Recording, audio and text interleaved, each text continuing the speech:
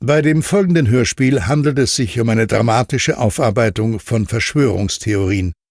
Die Handlungen und auch die Personen dieser fiktiven Geschichte agieren unabhängig vom tatsächlichen Wahrheitsgehalt. Die Theorien jedoch basieren auf Tatsachen und auf einer gründlichen Recherche.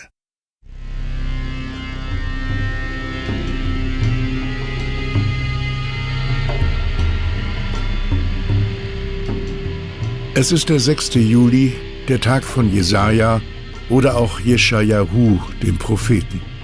Sein Buch stand bei den Hebräern an letzter, in der Bibel an erster Stelle.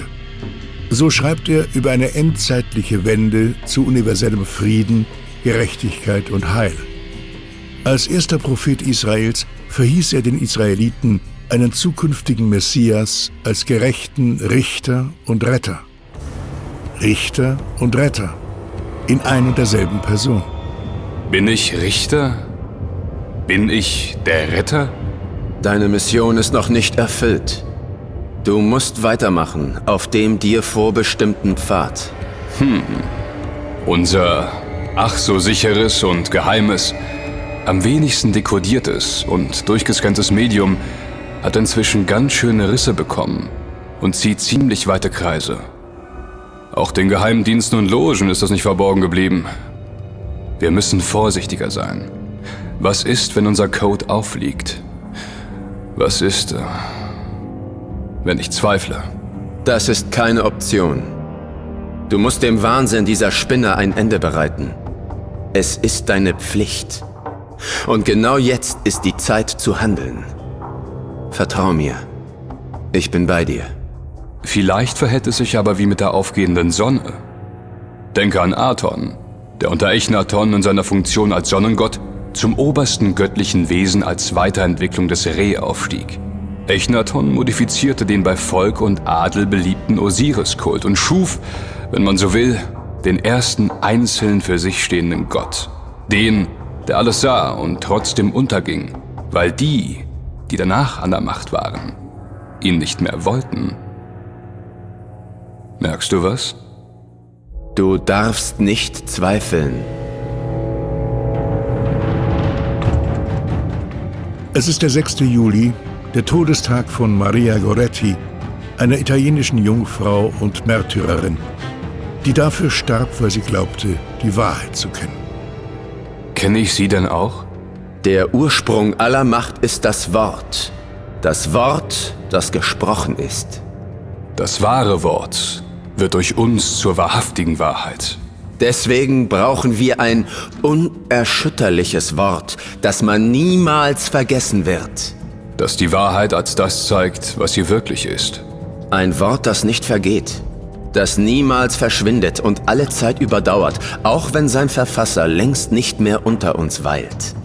Unsere Geschichten und damit die Geschichte selbst neu zu kreieren, das ist durchaus nicht und niemals verwerflich. Deswegen müssen wir die Wahrheit verbreiten, durch unseren Tod und auch über unseren Tod hinaus. Einst sagte der österreichische Schriftsteller und Pazifist Karl Heinrich Wagall: Wir sterben viele Tode, solange wir leben. Der letzte ist nicht der bitterste. Noch ein Abschied. Der leichter fällt, wenn man weiß, was man will. Immer noch Bedenken? Falco sagte einst, muss ich denn sterben, um zu leben? Solange Frieden und Freiheit in Gefahr sind, darfst du nicht zweifeln. Wir beide wollen die Realität hacken. Ein Virus in den Köpfen der Menschen. Doch diese Spinner haben auch ein Virus erschaffen. Du meinst doch nicht etwa... Doch, genau das meine ich. Und sie hatten es schon lange angekündigt. Wann? Und wo? Sieh dir mal die Georgia Guidestones an. Und was finde ich da? Einen Kontaktmann, der dich zu einer weiteren Wahrheit führt. Zu der Wahrheit dieser kranken Spinner. Und zu einem Virus. Einem Virus, das die Welt verändern kann. Und es hat schon begonnen.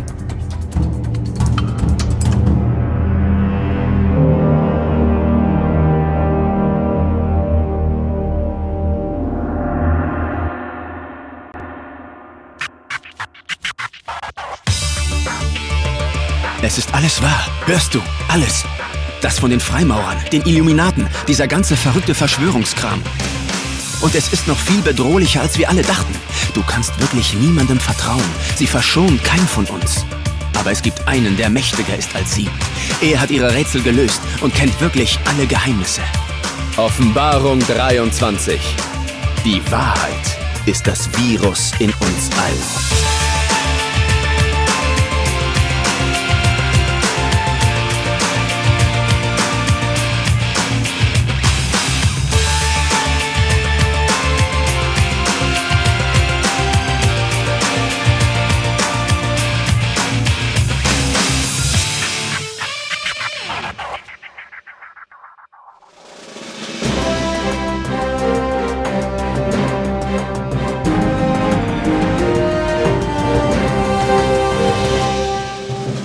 Das am 5. Juni sich erstmals vom Wissenschaftler Michael Gottlieb erwähnte Virus tötete bis 2014 weltweit über 35 Millionen Menschen. In seinem in der New York Times erschienenen Artikel Rare Cancer Seen in 41 Homosexuals vertrat Lawrence K. Altman die These, alle daran Erkrankten seien Homosexuelle mit vielen verschiedenen Sexualkontakten, was noch heute für viele Diskussionen sorgt. Um diesen Vorurteilen entgegenzuwirken, gründete man 1982 in New York mit der Gay Men's Health Crisis, kurz GMHC, die weltweit erste AIDS-Hilfeorganisation. Auf einer Konferenz von Blutspendeorganisationen einigten sich die Teilnehmer am 27. Juli 1982 auf einen neuen Namen: AIDS, Acquired Immunodeficiency Syndrome. Grund war das Auftreten von AIDS-Fällen auch bei Drogenabhängigen und Blutern. Damit wurde der bisherige Name GRID abgelöst. Im Juli 1982 wurde in Frankfurt am Main erstmals bei einem Patienten in der Bundesrepublik Deutschland AIDS diagnostiziert. Am 2. Oktober 1985 starb US-Schauspieler Rock Hudson an den Folgen seiner AIDS-Erkrankung. Sein Coming-out kurz vor seinem Tod, schwul und HIV-positiv, sorgte weltweit für Aufsehen. Durch das bis dahin erfolglos gegen Krebs eingesetzte Medikament AZT nahm im März 1986 eine entscheidende Wende. Erstmals zeichnete sich ein Medikament gegen HIV ab. Die Internationale Kommission für Virustaxonomie benannten LAV und HTLV3 während eines AIDS-Kongresses im Mai in Paris in Human Immunodeficiency Virus, kurz HIV. 1988 bestimmte die Weltgesundheitsorganisation WHO den 1. Dezember zum jährlichen Welt-AIDS-Tag. 1991 starb ein weiteres prominentes HIV-Opfer. Am 24. November erlag Freddie Mercury, der Sänger der Rockband Queen, seiner Krankheit. Die ursprünglich für Boston geplante internationale AIDS-Konferenz fand vom 19. bis 24. Juli 1992 in Amsterdam statt. Der Grund war simpel. Die US-Regierung hielt an ihrer Regelung fest, HIV-Positiven die Einreise in die USA zu verwehren. Bis ins Jahr 1999 wurde, laut WHO, AIDS weltweit zur vierthäufigsten Todesursache aller Zeiten erklärt.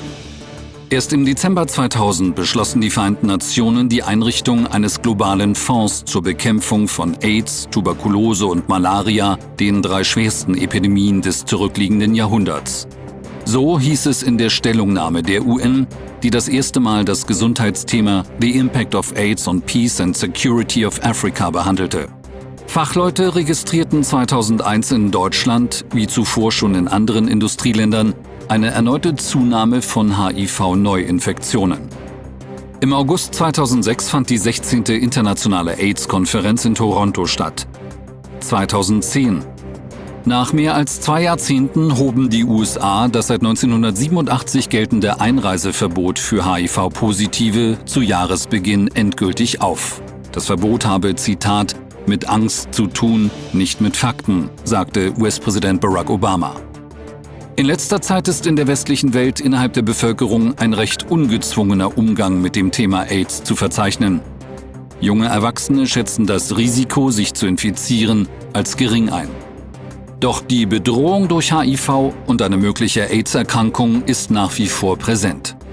Wie viele Menschen werden sich noch mit diesem tödlichen Virus infizieren?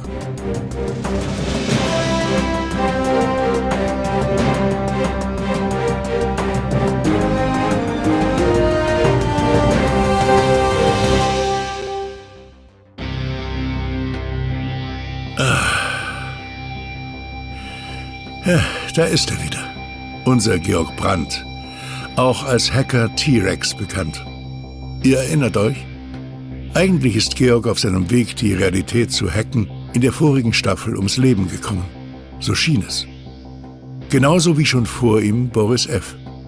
Doch nun ist es notwendig, dass ihr die Lost Files, die Ereignisse davor zu hören bekommt, um so einen Perspektivenwechsel vorzunehmen und zu verstehen, was T-Rex, meinen Sohn, dahin gebracht hat, wo er in der vorigen Folge lag. Auf den Obduktionstisch des Klinikums Neukölln, zerhackt, wie schon vor ihm Osiris, der ägyptische Gott des Jenseits und der Wiedergeburt. Oder war alles vielleicht doch ganz anders? T-Rex befindet sich zurzeit immer noch in Nevada. Er ist auf dem geheimen Testgelände Area 51 hinter einen weiteren Plan der Kelten gekommen, die Bevölkerung durch radioaktiven Fallout zu dezimieren, wie sie es davor schon bei der Katastrophe im Zeichen der Mistel erfolgreich praktiziert hatten. Nun versucht er sich gerade am Highway US 95 als Tramper, um in Richtung Osten zu gelangen, einmal quer durch die USA, zu einem Monument aus Granitstein, dem amerikanischen Stonehenge. Kann denn nicht mal einer stehen bleiben? Wieso nimmt mich niemand mit? Hey, wie geht's dir? Hab mir schon Sorgen gemacht, Alter. Warst plötzlich verschwunden. Kim, du musst in die Staaten kommen. Ich muss was? In die Staaten? Wie kommst du denn darauf? Sag bloß, du bist drüben. Ja, bin ich. Ich sitze hier in Nevada fest und könnte deine Hilfe gut gebrauchen. Nevada? Ich muss nach Georgia. Zu den Georgia Guidestones, um genau zu sein. Liegt in Albert County. Okay. Und was willst du dort? Eine neue Chiffre. Tron meint, ich würde dort eine weitere Wahrheit entdecken. Was meint er damit? Keine Ahnung. Als er sich das letzte Mal bei mir meldete, sprach er von einem Virus. Ein Virus, das die Welt verändern kann. Was haben die Georgia Guidestones mit diesem Virus zu tun? Besteht ein Zusammenhang? Scheiße auch, ich habe hier draußen keinen Internetempfang. So komme ich nicht weiter.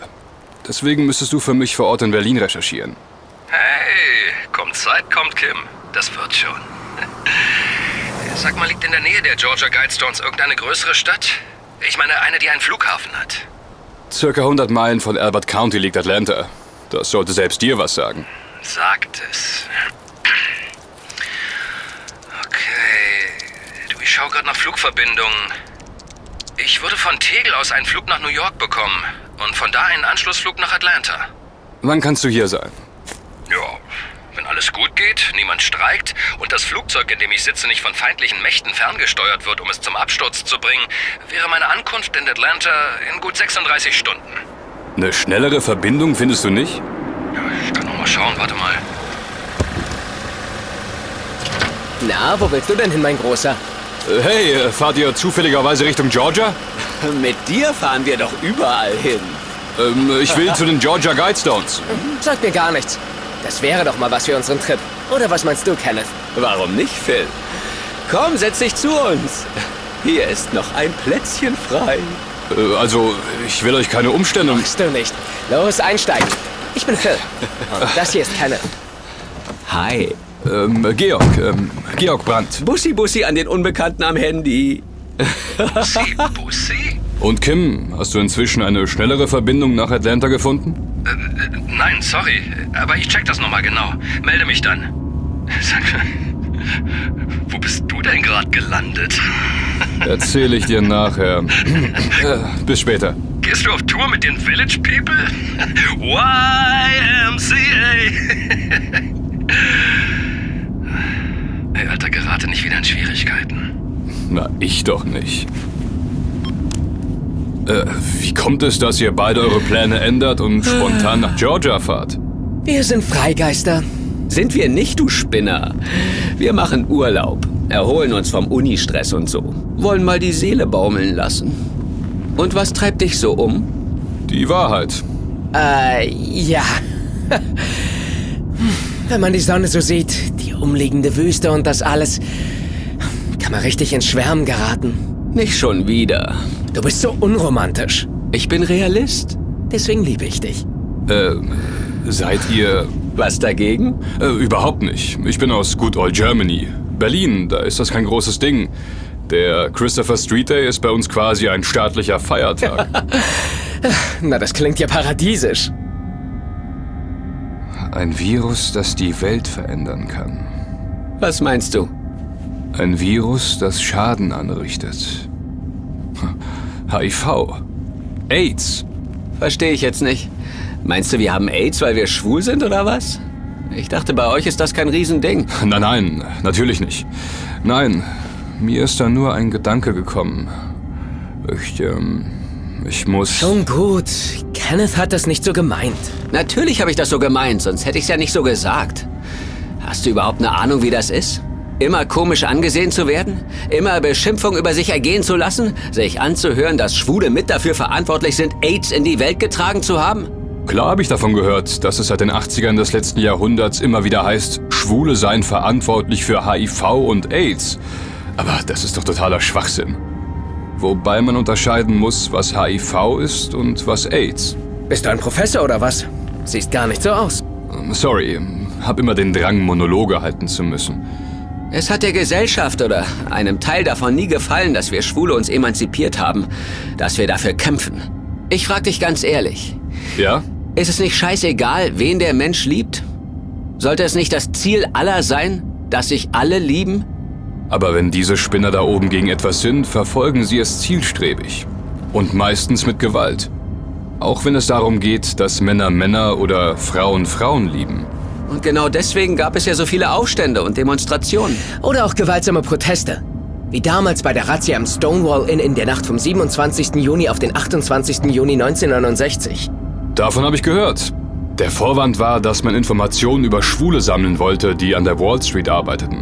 Und das sagte auf jeden Fall Deputy Inspector Seymour Pine, der damals die Razzia leitete. Dass ich nicht lache. Die wollten einfach Unbequeme und Andersdenkende schikanieren, ausschalten und vertreiben. Die alten Herren da oben kennen keinen Spaß, wenn es darum geht, die eigene Elite oder die eigenen Interessen zu vertreten. Das, was sie wollen, das wird geschehen. Und ein paar Leichen interessieren sie dabei nicht. Da sagst du was. Die Razzia hat dazu beigetragen, dass sich viele Menschen mit Schwulen und Lesben solidarisiert haben und Homosexualität endlich von der Gesellschaft wahrgenommen wurde. Viele Homosexuelle trauten sich daraufhin erst, ihre Neigungen auszuleben. Die späten 70er Jahre waren die Zeit des schwulen Hedonismus. Dann aber kam AIDS. Weißt du was? Was? Ich glaube, dass man uns Schwulen HIV und AIDS angedichtet hat, weil man uns mit Gewalt stigmatisieren wollte. Was hat man für Möglichkeiten, wenn die Medien leicht zu beeinflussenden Menschen vorbieten, dass es bis ins Jahr 2004 ca. 32 Millionen Infizierte weltweit gibt? Was, wenn man ihnen sagt, dass es jährlich ca. 3 Millionen Neuinfektionen gibt? Dass jährlich über 2 Millionen an AIDS sterben? Die Medien sind eine mächtige Waffe. Gegen die man kaum etwas ausrichten kann. Es sei denn, man pflanzt den Leuten ein Virus in ihre Köpfe, das ihnen die Wahrheit aufzeigt. Das sie aufklärt und sie lehrt, alle angeblichen Schlagzeilen kritisch zu hinterfragen. Zu reflektieren. Ich habe ja endlich wieder Internet. Und einen Rechercheauftrag für Kim habe ich auch schon.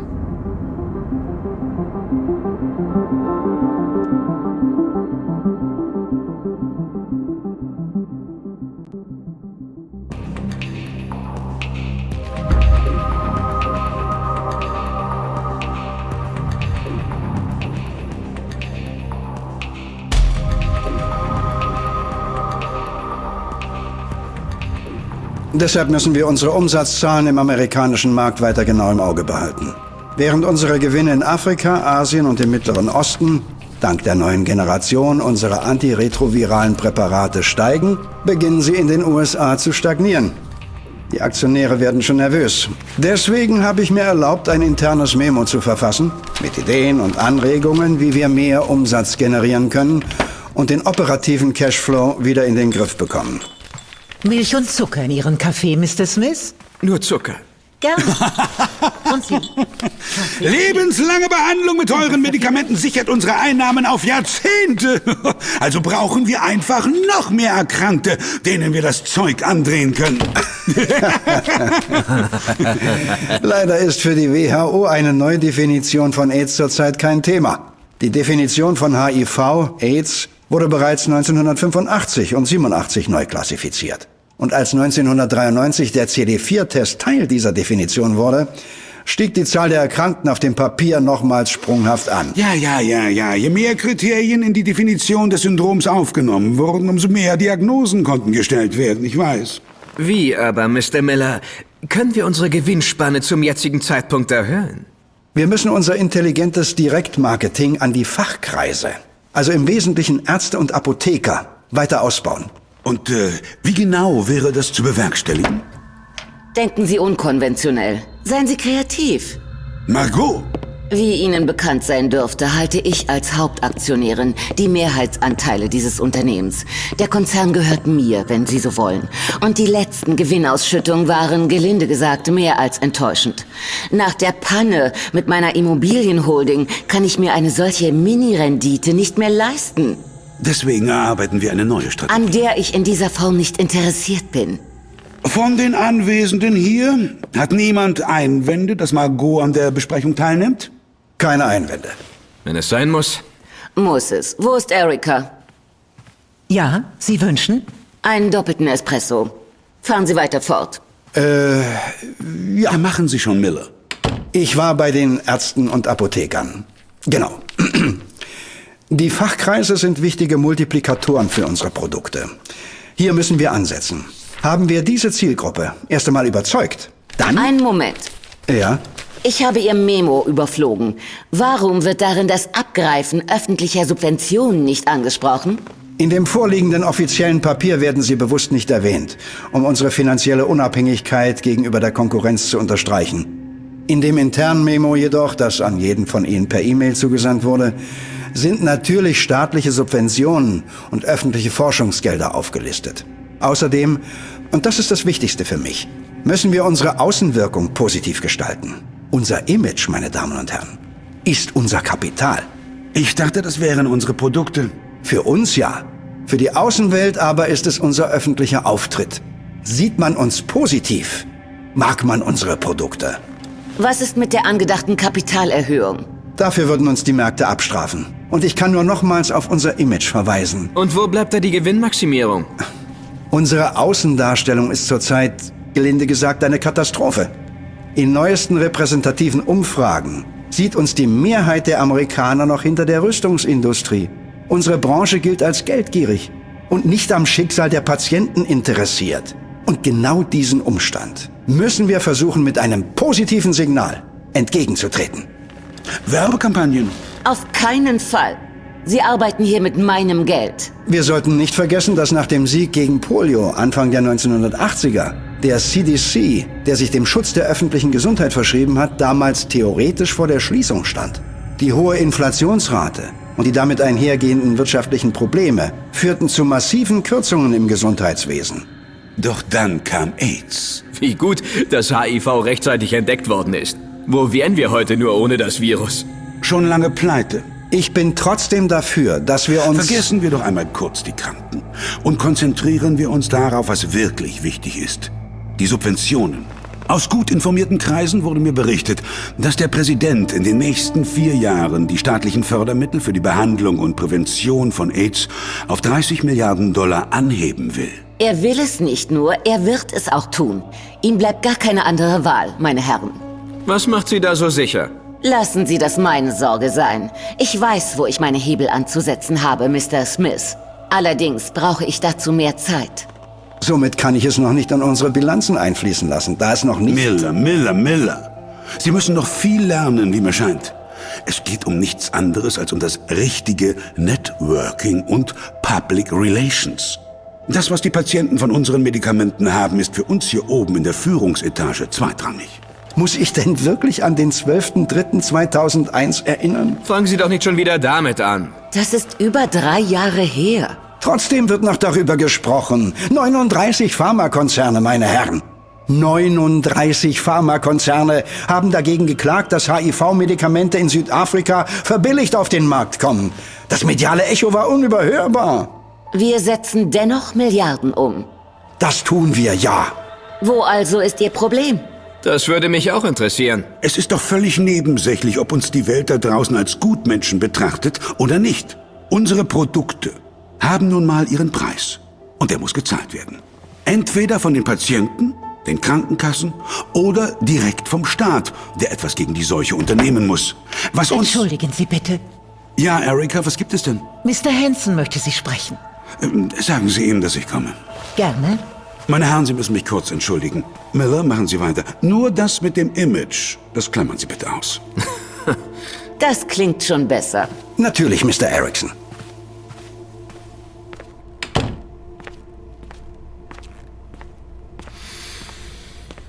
Sie wollten mich sprechen, Mr. Hansen.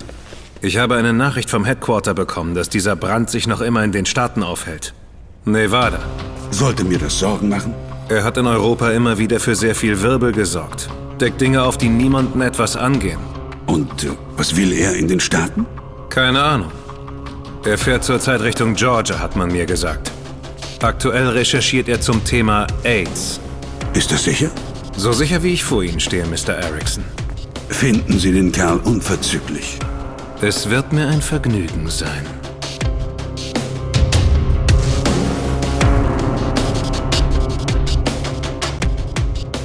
Zur gleichen Zeit in Professor Zinners Privatpraxis in einer mondänen Westberliner Altbauwohnung. Oh Mann, T-Rex und seine mysteriösen Aufträge.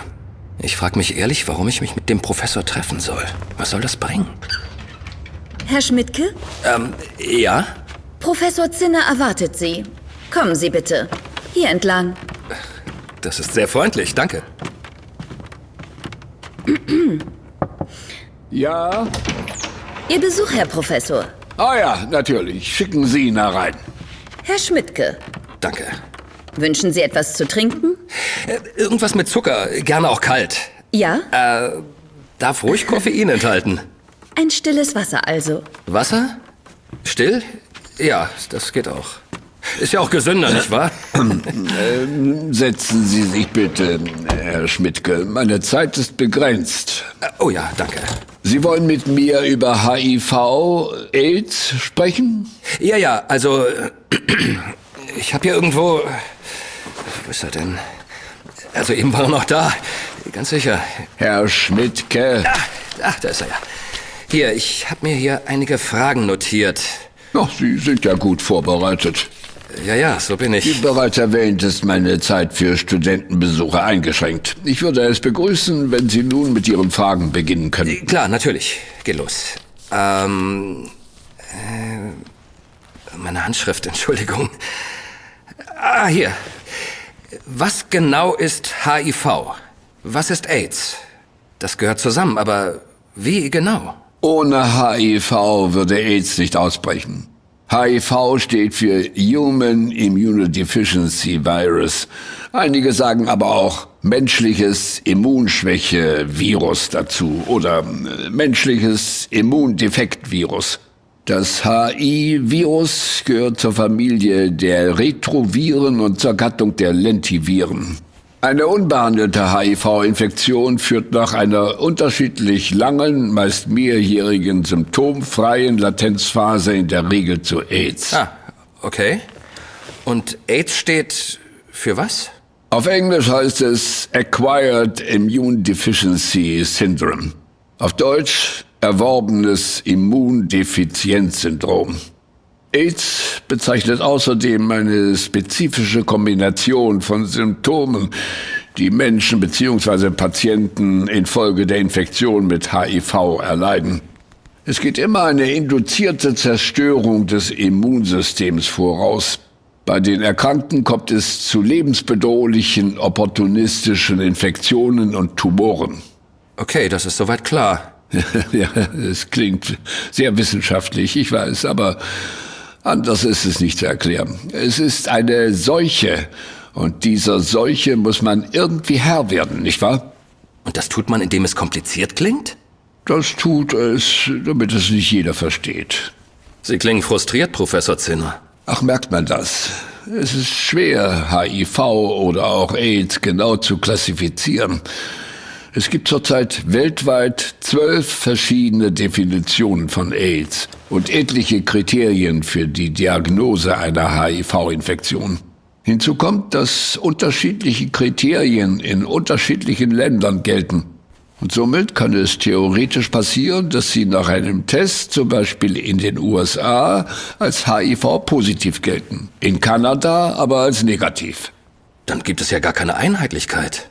In einem Land gelte ich als gesund und im anderen als krank? Das ist doch verrückt. Viel erschreckender finde ich, dass heutzutage eine HIV-Infektion mit routinemäßigen Labortests diagnostiziert wird, deren Regularien der Hersteller bestimmt. Und die FDA. Die FDA? Ja, die US-Gesundheitsbehörde. Im Klartext heißt das, die behördliche Lebensmittelüberwachungs- und Arzneimittelzulassungsbehörde der Vereinigten Staaten sagt uns, ob sie AIDS haben oder nicht. Eigentlich sollten sie die Sicherheit und Wirksamkeit von Arzneimitteln der Human- und Tiermedizin kontrollieren und nicht bestimmen, welche Krankheit wie definiert wird. Klingt ja schon wieder nach einem abgekarteten Spiel, oder? Schon wieder? Schon gut. Nächste Frage. Stimmt es, dass Sie damals 1985 bei der Bangui-Konferenz dabei gewesen sind? Dabei gewesen ist gut. Ich habe versucht, meine Kollegen vor einer großen Dummheit zu bewahren. Ich kam nur zu spät, um das Schlimmste zu verhindern. Wie meinen Sie das? Wissen Sie, alleine in Südafrika gibt es 48 Millionen Einwohner.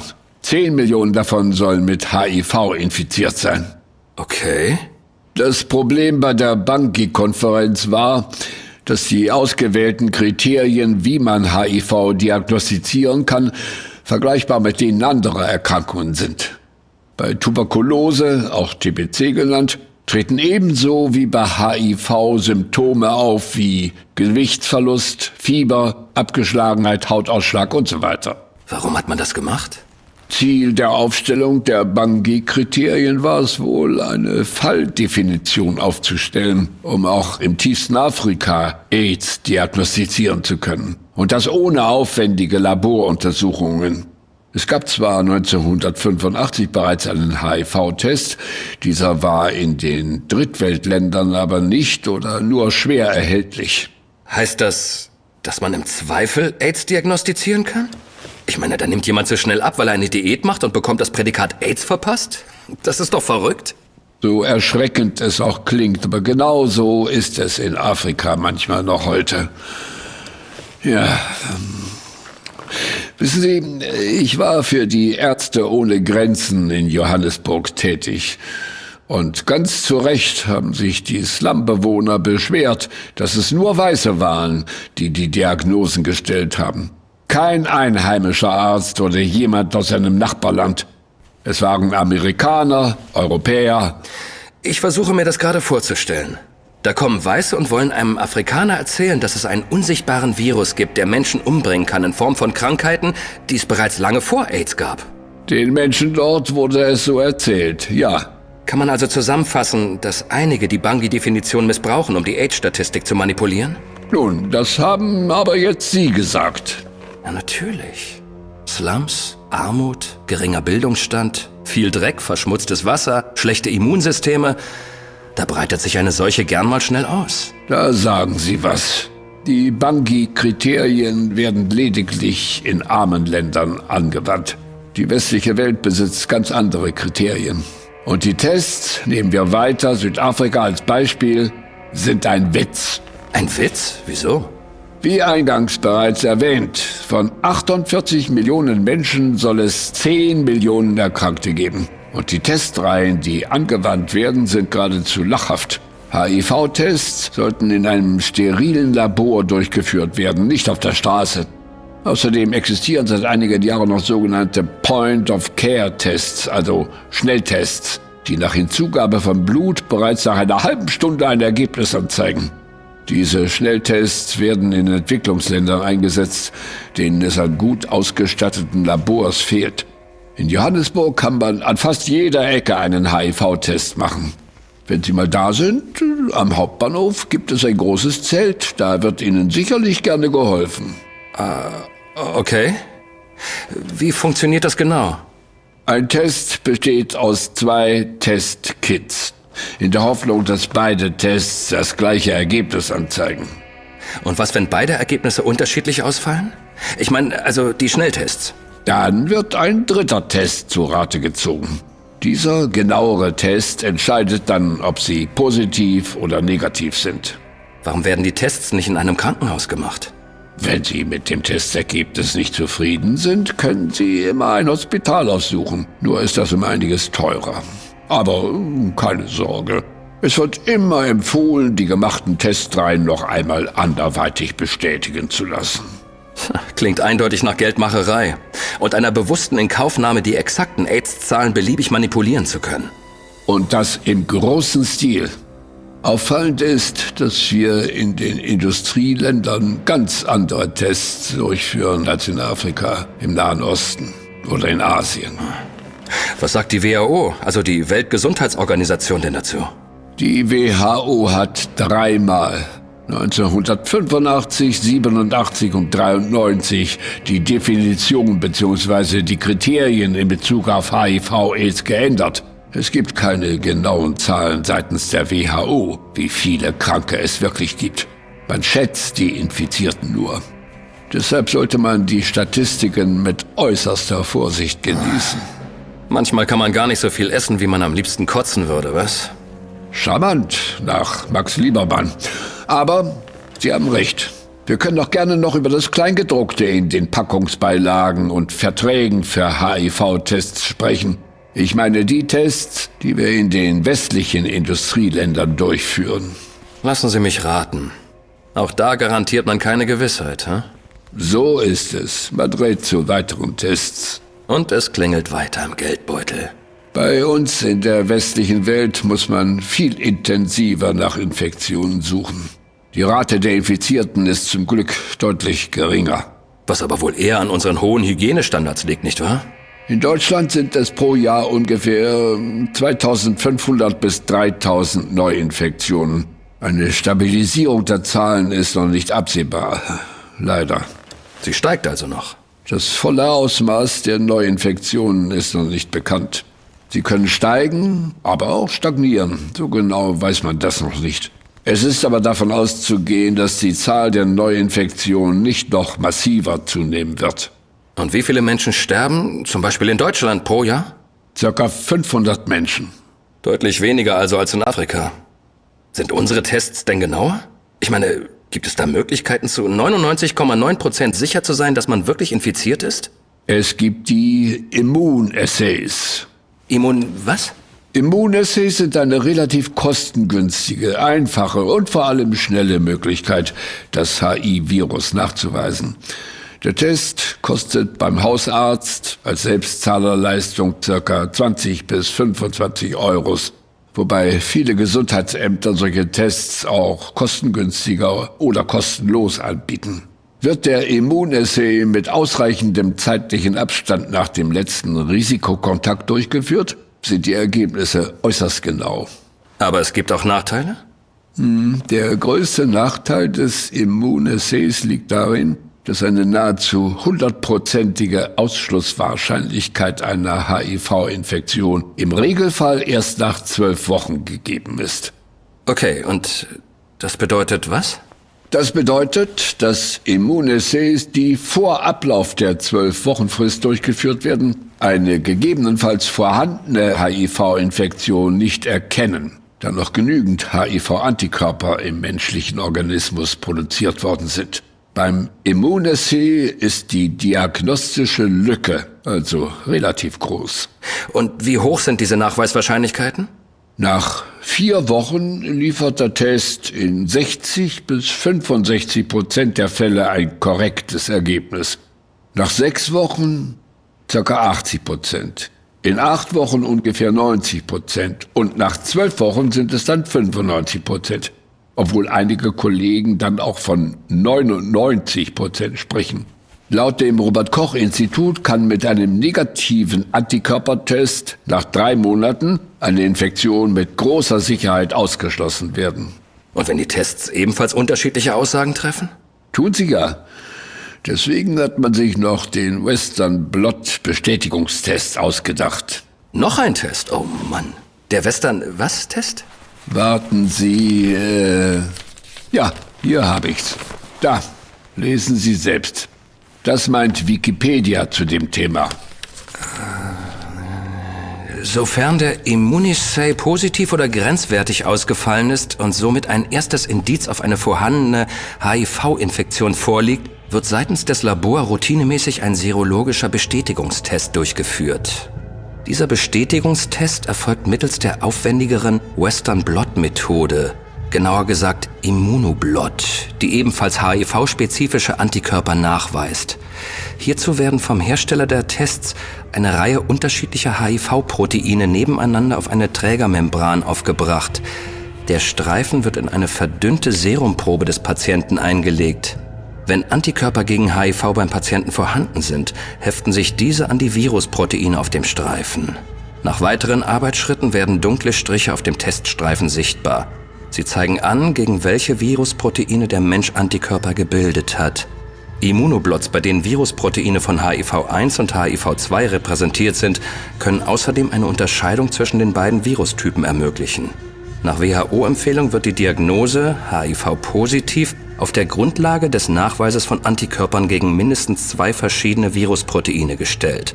Auf diese Weise wird der zuvor positive oder grenzwertige Suchtest widerlegt oder bestätigt und eine noch größere Spezifität, ca. 99,9996% erreicht. Kann ein positives Ergebnis im Immunisay mittels Western Blot, der nur Antikörper nachweisen kann, nicht bestätigt werden, muss eine HIV-PCR zum direkten Erregernachweis durchgeführt werden, weil es sein kann, dass der Immunisay nur auf das P24-Antigen des Virus reagiert, während noch keine Antikörper vorhanden sind. Ist der Immunisay weder durch Blot noch durch eine HIV-PCR zu bestätigen, kann angenommen werden, dass der Immunisay unspezifisch reagiert hat. Das heißt, durch eine andere Ursache als eine HIV-Infektion positiv wurde. Antikörpertests können nach kurz zurückliegenden akuten Erkrankungen, Grippeimpfungen und Allergien falsche positive Befunde liefern. In solchen Fällen kann es vorkommen, dass die Person Monate nach einem positiven Immunisay wieder einen negativen Befund erhält. Ein positives Ergebnis wird dem Patienten nur mitgeteilt, wenn sowohl der Suchtest als auch der Western Blot positiv sind. Das heißt, sicher Antikörper nachweisbar sind oder wenn das Virus mittels PCR direkt bei Patienten nachgewiesen werden kann. Das ist ja ungeheuerlich. Was sagt uns das also? Man kann nie sicher sein. Dann haben Sie sicherlich von Christine Major gehört. Eine Amerikanerin, die... Ja, sie hat sich 4-mal testen lassen. 4-mal hat sie unterschiedliche Ergebnisse erhalten. Mal positiv, dann negativ, schließlich nicht definierbar. Professor Zinner, sorry, dass ich unterbrechen muss, aber mein Flug geht in Kürze. Ich muss schnell zum Flughafen Tegel. Ich wollte Sie sowieso gerade rauswerfen. Das passt ja. Ihr kaltes, mit Zucker und Koffein angereichertes Erfrischungsgetränk, Herr Schmidtke. Herr Schmidtke wollte uns gerade verlassen. Wie bedauerlich. Ja, wirklich, sehr bedauerlich. Ich danke Ihnen, Herr Professor. Auf Wiedersehen. Professor Zinner hat ja ordentlich was durchblicken lassen. Das wird unseren guten T-Rex doch bestimmt interessieren.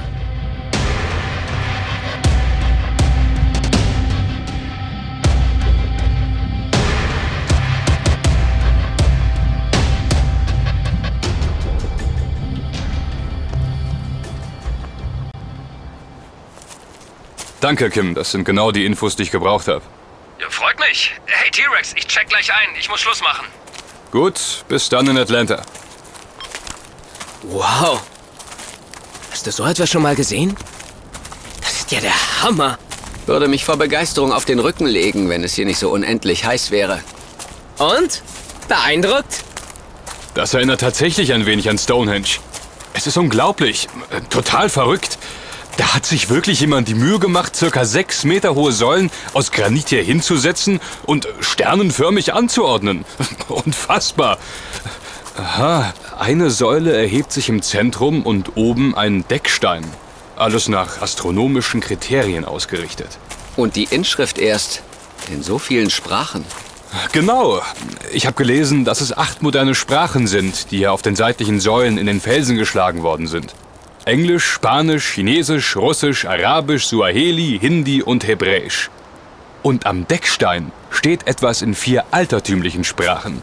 In Sanskrit, Babylonisch, Altgriechisch und in ägyptischen Hieroglyphen. Let these be guidestones to an age of reason. Zeitalter der Vernunft. Und wer hat das hier errichten lassen? Laut Wikipedia ein gewisser R.C. Christian. Noch nie von gehört. Wer soll das sein? RC. Rotaria vielleicht? Nein, die auf keinen Fall. Die haben ja genau zu der Zeit durch ihr Polio-Plus-Programm dafür gesorgt, dass Kinderlähmung bekämpft wurde. Ach so. Ich glaube eher, dass dies eine Anspielung auf Christian Rosenkreuz sein könnte. Eine Figur der christlichen Esoterik. Und Gründer der Rosenkreuzer. Sicher ist nur, dass die Steine ca. 1980 hier errichtet worden sind. Genau zu dem Zeitpunkt also, als auch die ersten AIDS-Fälle begannen. Was bedeutet die Inschrift denn nun genau? Halte die Menschheit unter 500 Millionen. Auch das könnte ein Hinweis sein auf die Seuche. Vielleicht eine Aufforderung, Menschen zu töten, um ein Gleichgewicht wiederherzustellen. Dann steht da weiter: in fortwährendem Gleichgewicht mit der Natur. Lenke die Fortpflanzung, um Tauglichkeit und Vielfalt zu verbessern. Na, das passt doch ganz vorzüglich zu unserer Misteltheorie. Diese Kelten begegnen einem wirklich überall. Vereine die Menschheit mit einer neuen, lebendigen Sprache. Englisch? Das Internet als globale Kommunikationsform zwischen den Menschen. Die erste E-Mail wurde 1971 von Ray Tomlinson an seine Kollegen von der Universität in Cambridge, Massachusetts, verschickt. Was, wenn der Auftraggeber von der damals revolutionären elektronischen Post beeindruckt war? Was wieder heißt, dass er ein gebildeter Mann gewesen sein muss oder einer, der Zugriffe auf neueste Forschungsergebnisse hatte. Also einer von ganz oben. Wie meinst du das? Nichts, schon gut. Das klingt alles sehr vertraut nach neuer Weltordnung und Dezimierung der Bevölkerungszahl. Die üblichen Verschwörungsklassiker. Klingt ganz so, oder? Ich meine, lies das mal. Beherrsche Leidenschaft, Glauben, Tradition und alles sonst mit gemäßigter Vernunft. Warum muss ich da nur an mein Treffen mit St. Clair und Banner im Freimaurertempel denken? Schütze die Menschen und Nationen durch gerechte Gesetze und gerechte Gerichte. Lass alle Nationen ihre eigenen Angelegenheiten selbst regeln und internationale Streitfälle vor einem Weltgericht beilegen. Vermeide belanglose Gesetze und unnütze Beamte. Das wäre doch mal was, wenn es wirklich eines Tages alles so umgesetzt werden würde. Was würde ich dafür geben, dass Bush und seine Gang endlich ihre Stühle räumen? Ein Traum, der wohl nicht so schnell in Erfüllung gehen wird. Schaffe ein Gleichgewicht zwischen den persönlichen Rechten und den gesellschaftlichen, sozialen Pflichten. Würdige Wahrheit, Schönheit, Liebe im Streben nach Harmonie mit dem Unendlichen. Sei kein Krebsgeschwür für diese Erde. Lass der Natur Raum. Bis auf die ersten 3 Forderungen könnte man fast glauben, hier sei ein Menschenfreund am Werk gewesen. Meinst du nicht? Natürlich nicht. Hier will jemand gezielt darauf hinarbeiten, dass die Welt nur unter denen aufgeteilt werden soll, die wissen, wie man sie beherrscht. Hier soll eine Elite geschaffen und bewahrt werden, die sich an die Gebote hält, die auf diesen Marksteinen angemeißelt worden sind. Was hast du? Suchst du nach jemandem? Eigentlich bin ich hier mit jemandem verabredet, aber wie es scheint, kommt er wohl nicht. Vielleicht kommt ein Bekannter jetzt. Wie meinst du das? Da hinten kommen 2 Autos. Und sie sind sehr schnell. Okay, lasst uns von hier verschwinden. Ich dachte, du willst hier jemanden treffen. Schon, aber diesen ist ganz bestimmt nicht. Kommt, bitte. Ich möchte nicht, dass euch was passiert. Was soll das denn heißen? Das sind keine Freunde von dir, oder? Los! Ja, ist ja gut. Wir kommen doch schon. Ein seltsamer Vogel bist du echt.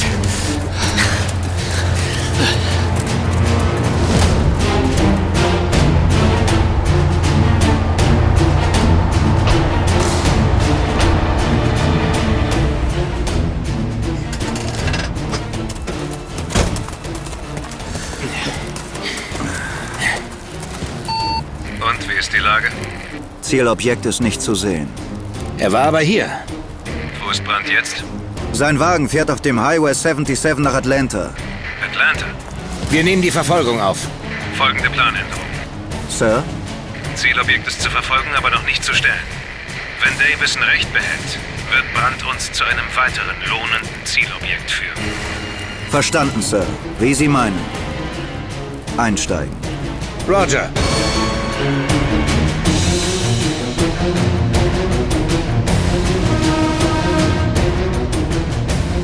Was soll das? Warum biegst du ab, Kenneth? Weil ich mal muss. Wir werden verfolgt. Werden wir nicht. Fahr weiter, verdammt. Wenn wir den Kerlen in die Hände fallen, dann... Hol mir uns einen Donut. Oh Mann, Jungs. Komischer Vogel, dieser Brand. Irgendwie trollig mit seinen ganzen Verschwörungstheorien. Macht ihn so beschützenswert. Das arme Ding. Seltsam. Keiner hier. Aber die Telefonzelle klingelt. Das gibt's doch nicht. Eine einsame, im gleißenden Sonnenlicht klingende Telefonzelle. Mitten im amerikanischen Niemandsland. No Man's Land. Ist ja wie bei der Matrix. Verdammt, wer weiß, dass ich hier bin? Ja? Georg Brandt? Ja, verdammt, woher? Sie werden mich nicht kennen, aber es ist äußerst wichtig, dass wir uns beide umgehend in Atlanta, 5 Points, treffen. 5 Points? Es ist nicht schwer, den Hauptbahnhof zu finden, Mr. Brandt. Wie ich gehört habe, sind Sie noch gut 30 Minuten von Atlanta entfernt. Worum geht es? Was wollen Sie mit mir besprechen? Hatte Tron mich nicht angekündigt? Scheiße, Mann, Sie kennen Tron? Natürlich. Ich erwarte Sie. 5 Points, nicht vergessen. An der Treppe zur Martha Gold Line, Richtung Flughafen. Bis gleich. Noch ein Unbekannter in diesem Spiel. Und er spielt mit mir. Verdammt. Und wir sollen dich wirklich nicht weiter mitnehmen, Georg? Nein, danke. Ihr habt schon genug für mich getan. Es macht uns wirklich nichts aus. Bist uns richtig ans Herz gewachsen. Stimmt's, Ken? Stimmt, Phil. Fahrt ihr mal weiter, ihr Freigeister. Und genießt eure Semesterferien. Bis dann. Und danke nochmal. Ihr habt mir den Arsch gerettet. Ciao, Süßer. War nett, dich kennengelernt zu haben. Kannst dich ja mal melden, wenn du willst. Unsere Nummern haben wir dir in deinen Rucksack gesteckt. Solltest du ihm nicht sagen. Aber das haben wir doch getan. Es sollte eine Überraschung sein.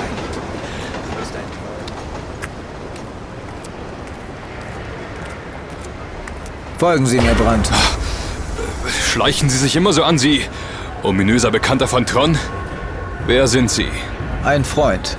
Da entlang. Also schön, Freund. Aber keine Spielchen, klar?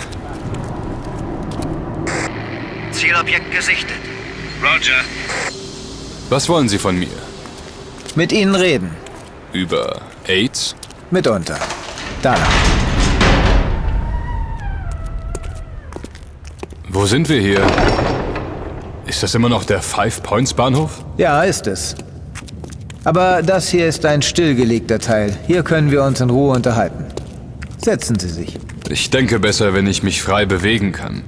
Und jetzt Klartext. Weswegen sind Sie nicht zu den Guidestones gekommen? Tron hatte Sie angekündigt. Tron weiß nicht alles. Und wie ich gehört habe, ist er tot. Wahrscheinlich. Ja. Eine schöne Scheiße. Mit ihm hätte ich der Pharmalobby sicherlich den einen oder anderen Kinnhaken verpassen können. Das geht auch eleganter. Das wird sich zeigen. Also, der Grund, aus dem ich Sie sprechen will, ist ganz einfach. Weil mit den Schweinen da oben endlich einmal aufgeräumt werden muss. Und zwar von Grund auf. Wir müssen ihnen zeigen, dass sie die Welt nicht einfach so umbauen können, wie sie es gerne hätten. Da stimme ich Ihnen zu. Sie haben aber meine Frage noch nicht beantwortet. Können Sie sich das nicht denken? Man ist mir auf die Schliche gekommen. Wer? Die Jungs, denen ich einmal kräftig in die Eier getreten habe, wollen sich nun revanchieren. In die Eier getreten? Wie das? Ich versuche seit Jahren immer wieder kleine Nadelstiche zu setzen. Ich blogge über die Strategien und Umsatzzahlen der Pharmakonzerne, veröffentliche interne Dokumente und Gesprächsaufzeichnungen. Das letzte Update auf meinem Blog hat mich für die dann interessant gemacht. Interessant? Ich habe ein Gespräch zwischen Ericsson, dem Vorstandsvorsitzenden eines global operierenden Pharmakonzerns, und einer gewissen Margot mitschneiden können. Das ist nicht Ihr Ernst, oder? Immer wieder Margot. Sie kennen sie? Sehr gut. In dem Gespräch ging es übrigens um Poppers. Poppers? Sichtkontakt zum Zielobjekt ist abgebrochen. Sie sind dort entlang. Sie kennen die Kraft der Medien. Klar, ist quasi mein Beruf. Bei der die Wahrheit uninteressant ist, sondern lediglich die beste Schlagzeile zählt. Manipulation der Massen. Die Medien dazu zu nutzen, Meinungen zu kreieren, zu formen und um Stimmung für oder gegen ein bestimmtes Thema zu machen. Das tägliche Brot eines Lobbyisten. Genau. Wenn Sie eine Interessenvertretung sind, dann wollen Sie natürlich ein Ihnen wichtiges Thema hypen. Und mit den üblichen Stellschrauben aus Angst und Hysterie erzeugen sie dann einen gewissen Druck. Zum Beispiel auf Regierungen. Sie meinen, das ist bei AIDS geschehen? Warum nicht? AIDS war eines der größten Medienereignisse des 20. Jahrhunderts. Und wissen Sie warum? Weil nicht mal die WHO gesicherte Zahlen zu den Erkrankten hatte, sondern lediglich Schätzungen. Und somit lag es im Interesse aller Beteiligten, die Situation als möglichst negativ darzustellen. Die Hysterie immer weiter anzuheizen. Denn je größer die Hysterie, umso vehementer die Forschung nach Unterstützung durch die Regierung. Ganz richtig, Mr. Brandt. So wurden immer neue Forschungsgelder generiert. Der Gründer der Weltförderungsgesellschaft Interregion Economic Network, James Chikwaiti, sagte 2005 in einem Interview: Mit nichts anderem kann man so viel Geld locker machen, wie mit schockierenden AIDS-Zahlen. AIDS ist ja eine politische Krankheit. Wir sollten besonders misstrauisch sein. Lassen Sie uns doch zurück zu den Anfängen von AIDS gehen. Also, wissen Sie nun, was Poppers sind? Eine Gruppe von flüssigen und kurzzeitig wirksamen Drogen, die ihre Hochzeit Ende der 70er in der schwulen Partyszene hatten. So ist es. Wussten Sie, dass Poppers Krebs verursachen können? Das Kaposi-Sarkom kann beispielsweise auf Poppers zurückgeführt werden. Kaposi-Sarkom? Eine vor allem im Zusammenhang mit AIDS auftretende Krebserkrankung. Sie meinen also nicht, weil jemand schwul ist? Es war das verfluchte Zeug? Auch ja. Das Kaposi-Sarkom wurde erstmals 1872, also lange vor AIDS, durch Moritz Kaposi, einem Wiener Dermatologen, beschrieben und ist nach ihm benannt. Aber viele assoziieren es mit AIDS. Weil die Medien es uns so beigebracht haben. Das heißt, dass viele der ersten HIV-AIDS-Opfer diese Poppers genommen haben? Angeblich ja. Das humane Herpesvirus Typ 8 konnte sich bei den Poppers-Konsumenten einnisten und dort seine schreckliche Arbeit verrichten. Es verursacht Immunsuppression und war somit ein wichtiger Kofaktor, der in die AIDS-Statistik mit eingeflossen ist. Poppers wurden ursprünglich gegen Angina pectoris eingesetzt, oder? So ist es. Sie haben eine gefäßerweiternde Wirkung. Es gab dabei also AIDS-Symptome ohne eine HIV-Infektion, richtig? Hauptsache, die Zahlen waren entsprechend. Aber es ist auch ein Beispiel dafür, wie neue Stigmata gesucht und gefunden wurden, um Randgruppen zu diffamieren. Denn ist die Masse erst einmal abgelenkt, kann man tun und lassen, was man will. Damals, Anfang der 80er, herrschte eine ähnliche Massenhysterie, wie nach den Anschlägen des 11. September 2001. Haben Sie die 9/11-Doku von Michael Moore gesehen? Damals vermuteten die US-Medien terroristische Anschläge hinter jedem Modellflugzeug. Auch nach 9/11 rief eine ganze Nation nach der Unterstützung des Staates. Und der rieb sich natürlich die Hände, Notstandsgesetze erlassen zu können, die unser aller Persönlichkeitsrechte bis heute massiv einschränken. Die Medien haben unsere ganze Gesellschaft so untergraben und manipuliert, dass wir die Wahrheit gar nicht mehr erkennen. Auch dann nicht, wenn sie direkt vor uns liegt. Damit wurde das Stigma, AIDS zu haben, fast schlimmer als die Krankheit selbst in sich zu tragen. Mr. Brandt, wir werden tagtäglich belogen, aber das Schlimmste ist, es interessiert keinen mehr. Sie sind doch ein schlauer Junge. Was meinen Sie, wie es kommt, dass etliche Wissenschaftler der Meinung sind, AIDS wird erst durch mehrere Kofaktoren ausgelöst? Sie meinen mangelnde Hygiene, ein schlechtes Immunsystem, zum Beispiel wegen Drogenkonsums oder wegen mangelnder Ernährung. Also in letzter Konsequenz... diese elenden Mistschweine. Wegen Armut, natürlich. Wie in Afrika. Bereit zum Zugriff? Man könnte mit den Mitteln, die der Forschung zur Verfügung gestellt werden, die globale Armut problemlos bekämpfen. Man könnte den weltweiten Hunger besiegen, allen Menschen Zugang zu sauberem Wasser verschaffen. Aber wollen die das wirklich? Natürlich nicht. Natürlich nicht.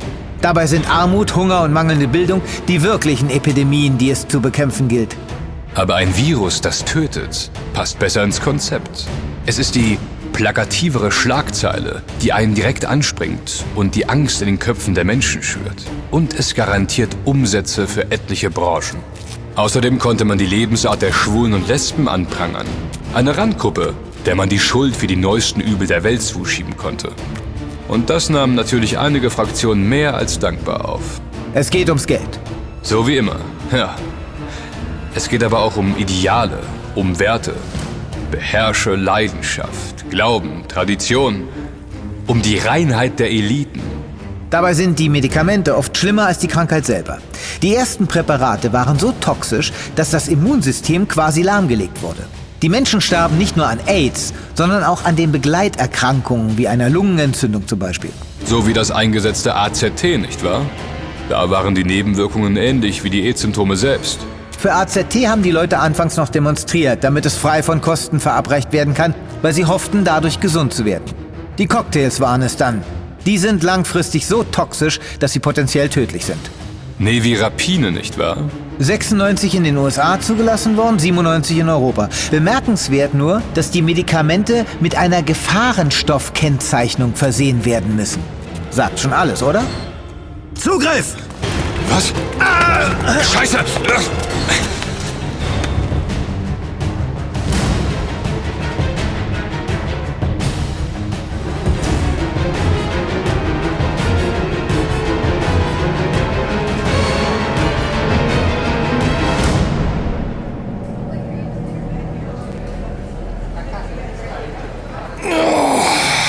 Oh Mann, das lange Sitzen macht einen fertig. Einen schönen Tag noch und einen erfolgreichen Aufenthalt in Atlanta. Danke. Werde ich haben.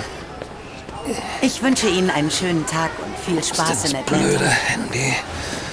Ich hatte es mir doch in die... Ah, da ist es ja. Oh, hoppla. Entschuldigung. Mr. Schmidtke? Ja? Begleiten Sie mich bitte. Wer sind Sie denn? Ich habe nichts getan, ja? Jemand wird sich um Ihr Gepäck kümmern. Bitte kommen Sie hier entlang. Na, Moment mal, hey, ich komme nicht mit Ihnen mit. Was glauben Sie eigentlich, wen Sie... Oh! Eine schöne Pistole, die Sie da haben. Hier entlang, Mr. Schmidtke.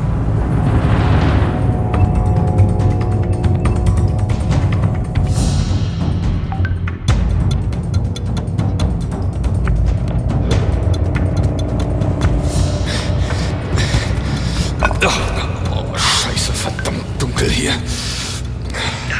Zielobjekt versucht in den stillgelegten Teil der U-Bahn-Schächte zu entkommen. Besteht Sichtkontakt? Ziel 1 eliminiert. Jawohl, Sir. Jetzt wird dieses Schwein keine Interna mehr ins Netz stellen. Wollen wir doch mal sehen, wohin mich die alten Gleise hier führen. Zielobjekt biegt Richtung Osten ab. Falls nötig, Zielobjekt 2 kampfunfähig machen. Verstanden. Zielobjekt ist verschwunden. Was soll das heißen? Kein Sichtkontakt mehr. Scheiße. Wo ist dieser verdammte Brand nur hin? Wo bist du, Frank? Gleich bei dir. Was ist los? In der Dunkelheit vor mir kann ich alles nur schemenhaft erkennen, aber da ist doch jemand. Ich werde mich vorsichtig nähern. Zugriff, verdammt! Schnappt ihn euch! Keine Bewegung, Hände hoch! Was ist denn los? Was soll denn das? Hände über den Kopf! Hey, Kumpel! Du musst dich mit dem Ballerding da so rumfuchteln. Wird einem ja Angst und Bange. Scheiße. Lagebericht. Nur ein Penner. Hey, bin doch auch freundlich zu Ihnen. $1 haben Sie nicht zufällig für mich, oder? Ist für einen guten Zweck, hey.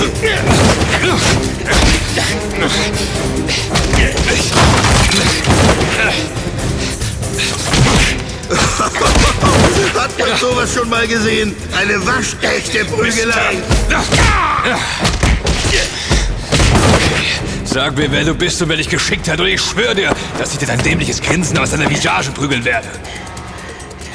Du glaubst doch nicht wirklich, dass ich hier allein bin, oder? Wer sind deine Auftraggeber? Mann, dem hast du aber eine verpasst. Voll auf die 12. Sag schon, wer hat dich geschickt? Du hast es ja nicht anders gewollt. Ich wollte doch nur hier schlafen. Hände hoch. Hab ich's nicht gesagt? Hände hoch, verdammt. Zielobjekt ist gestellt. Sie wissen, was zu tun ist. Ja, wird erledigt.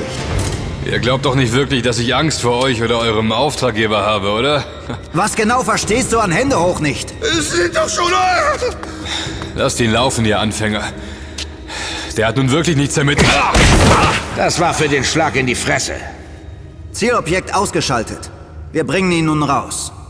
Roger und aus. Einsteigen. Ist ja gut, ganz ruhig. Ja, hallo. Da steige ich doch gleich viel lieber ein. Und wer sind Sie? Sagen wir mal so. Ich bin neugierig, was Kim Schmidtke in den USA will. Denn wo Kim Schmidtke ist, kann Georg Brandt nicht weit sein. Um das zu erfahren, werden Sie mir doch nicht wehtun, oder, Mrs... Nennen Sie mich Kate. Unser lieber Kim wusste nicht, wie ihm geschah. Da stieg er, gerade in Atlanta gelandet, müde, aber gut gelaunt aus dem Flugzeug, um nur wenige Augenblicke später einer jungen, attraktiven, rothaarigen Frau in einem bayerischen SUV gegenüber zu sitzen, die ihn aus ihren unergründlichen, tiefen, grünen Augen musterte.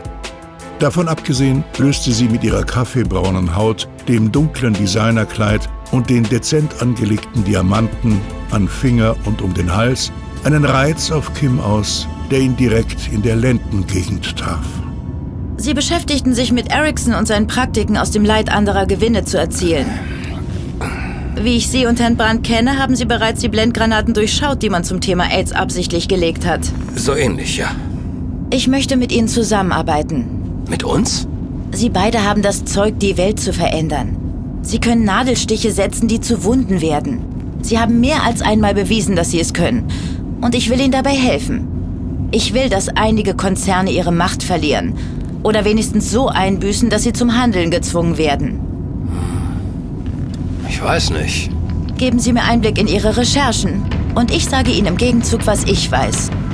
Das klingt ja im Grunde ganz ordentlich, aber woher weiß ich, dass ich Ihnen trauen kann? Da fällt mir schon noch etwas ein.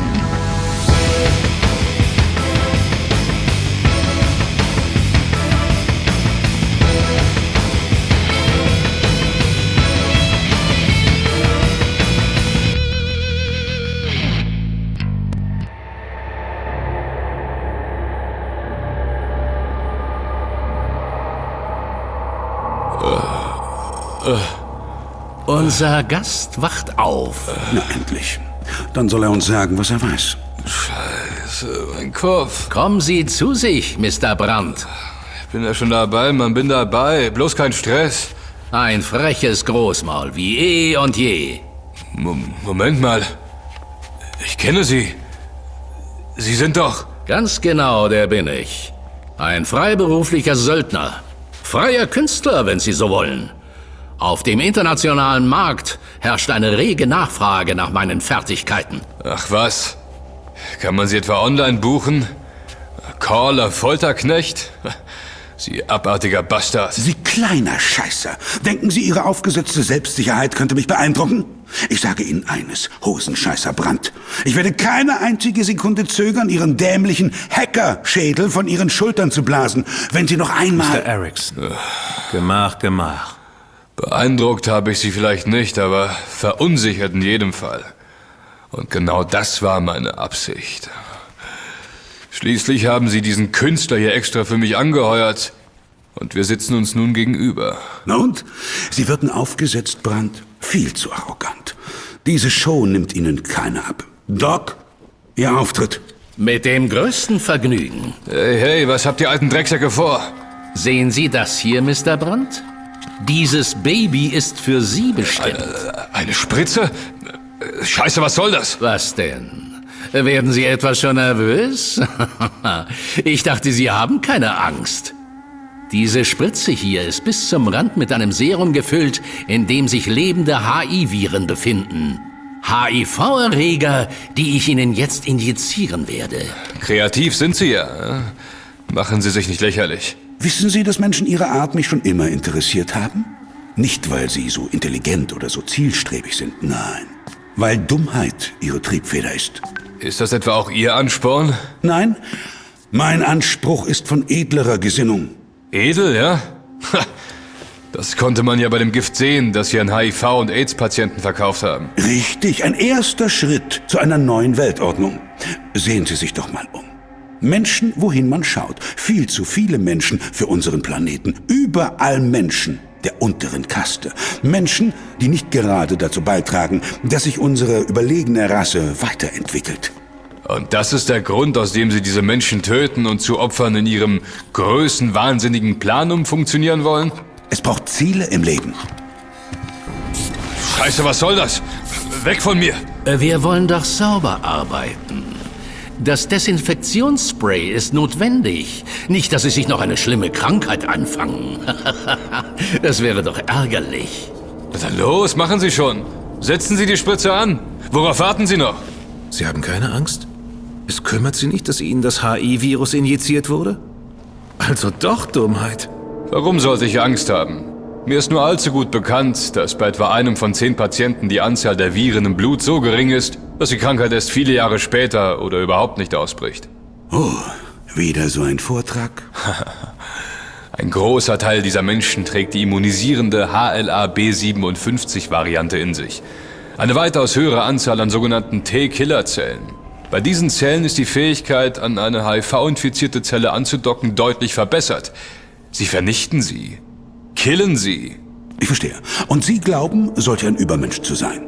Respekt, Mr. Brandt. Das ist russisches Roulette für Fortgeschrittene. Ein Dorn in Ihrem Fleisch, wie? Nicht genau zu wissen, welcher Ihrer Mitmenschen immun sein könnte. Schrecklich, wenn irgendeiner von denen da draußen gar nicht krank würde, obwohl sie am liebsten auf diese langsame und kaltblütige Weise loswerden würden. Es ist wie bei der Pest im 15. Jahrhundert.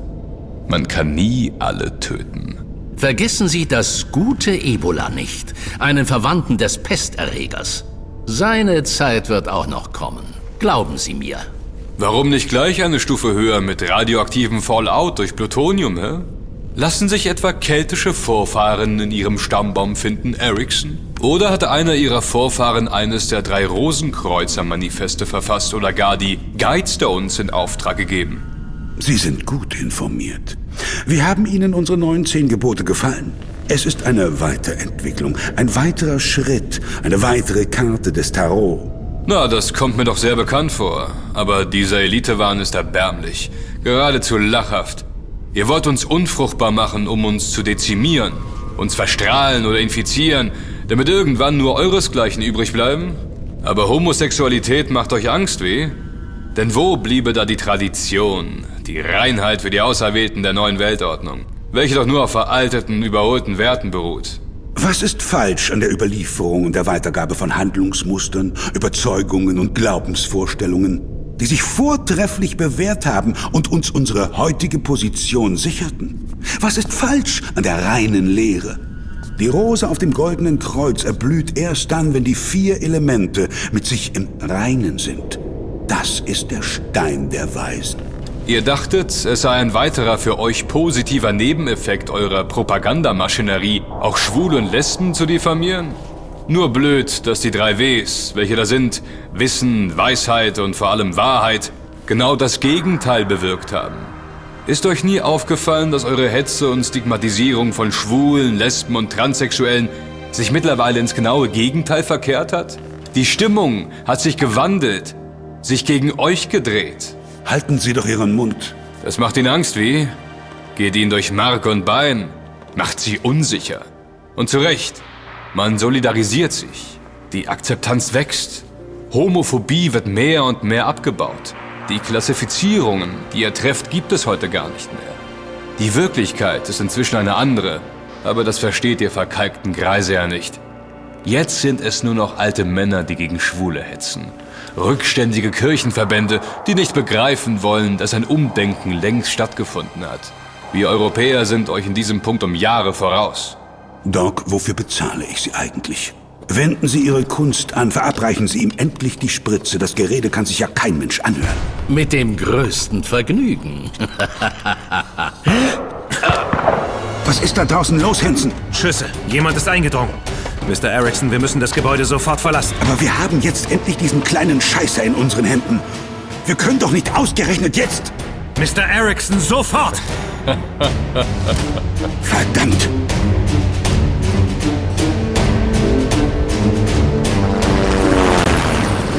Mann, T-Rex, hatte ich dir nicht gesagt, dass du dich aus Schwierigkeiten raushalten solltest? Hör das nächste Mal auf deinen guten alten Kumpel Kim. Das war höchste Zeit. Du hättest keine Sekunde später kommen dürfen. Aber wie hast du mich eigentlich... Es war vorteilhaft zu wissen, wo Erickson seine geheimen Treffen abhält. Hätten wir sie nicht gefunden, wären sie jetzt tot. Oder infiziert. Und woher wussten Sie, wo Erickson mich versteckt hielt? Sagen wir mal so, ich habe vor kurzem die Seiten gewechselt. Verstehe. Kim, wen genau hast du hier überhaupt mitgebracht? Später, T-Rex. Weswegen helfen Sie uns eigentlich, liebreizende Kate? Kate? Ich habe noch eine Rechnung zu begleichen. Mit den Ericksons dieser Welt. Aha. Verstehst du das? Ich ahne etwas. Wo fliegen Sie uns hin? Washington, D.C. In das Paradies aller Lobbyisten, Interessenvertreter und vor allem Geheimdienste.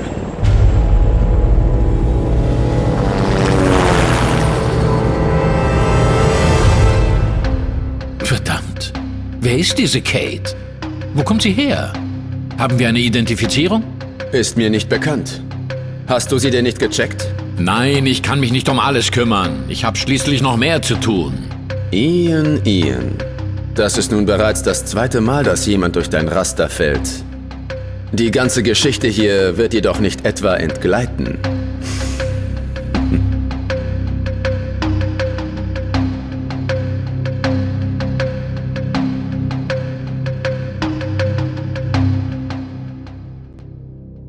Im Online-Dienst des Stern-Magazins vom 23. März 2005 schreibt der Journalist Frank Ochmann unter der Überschrift »Geschenk vom Sensenmann« über den genetischen AIDS-Schutz bei 10% der Europäer, der zurückzuführen ist auf die Pestepidemie im Mittelalter.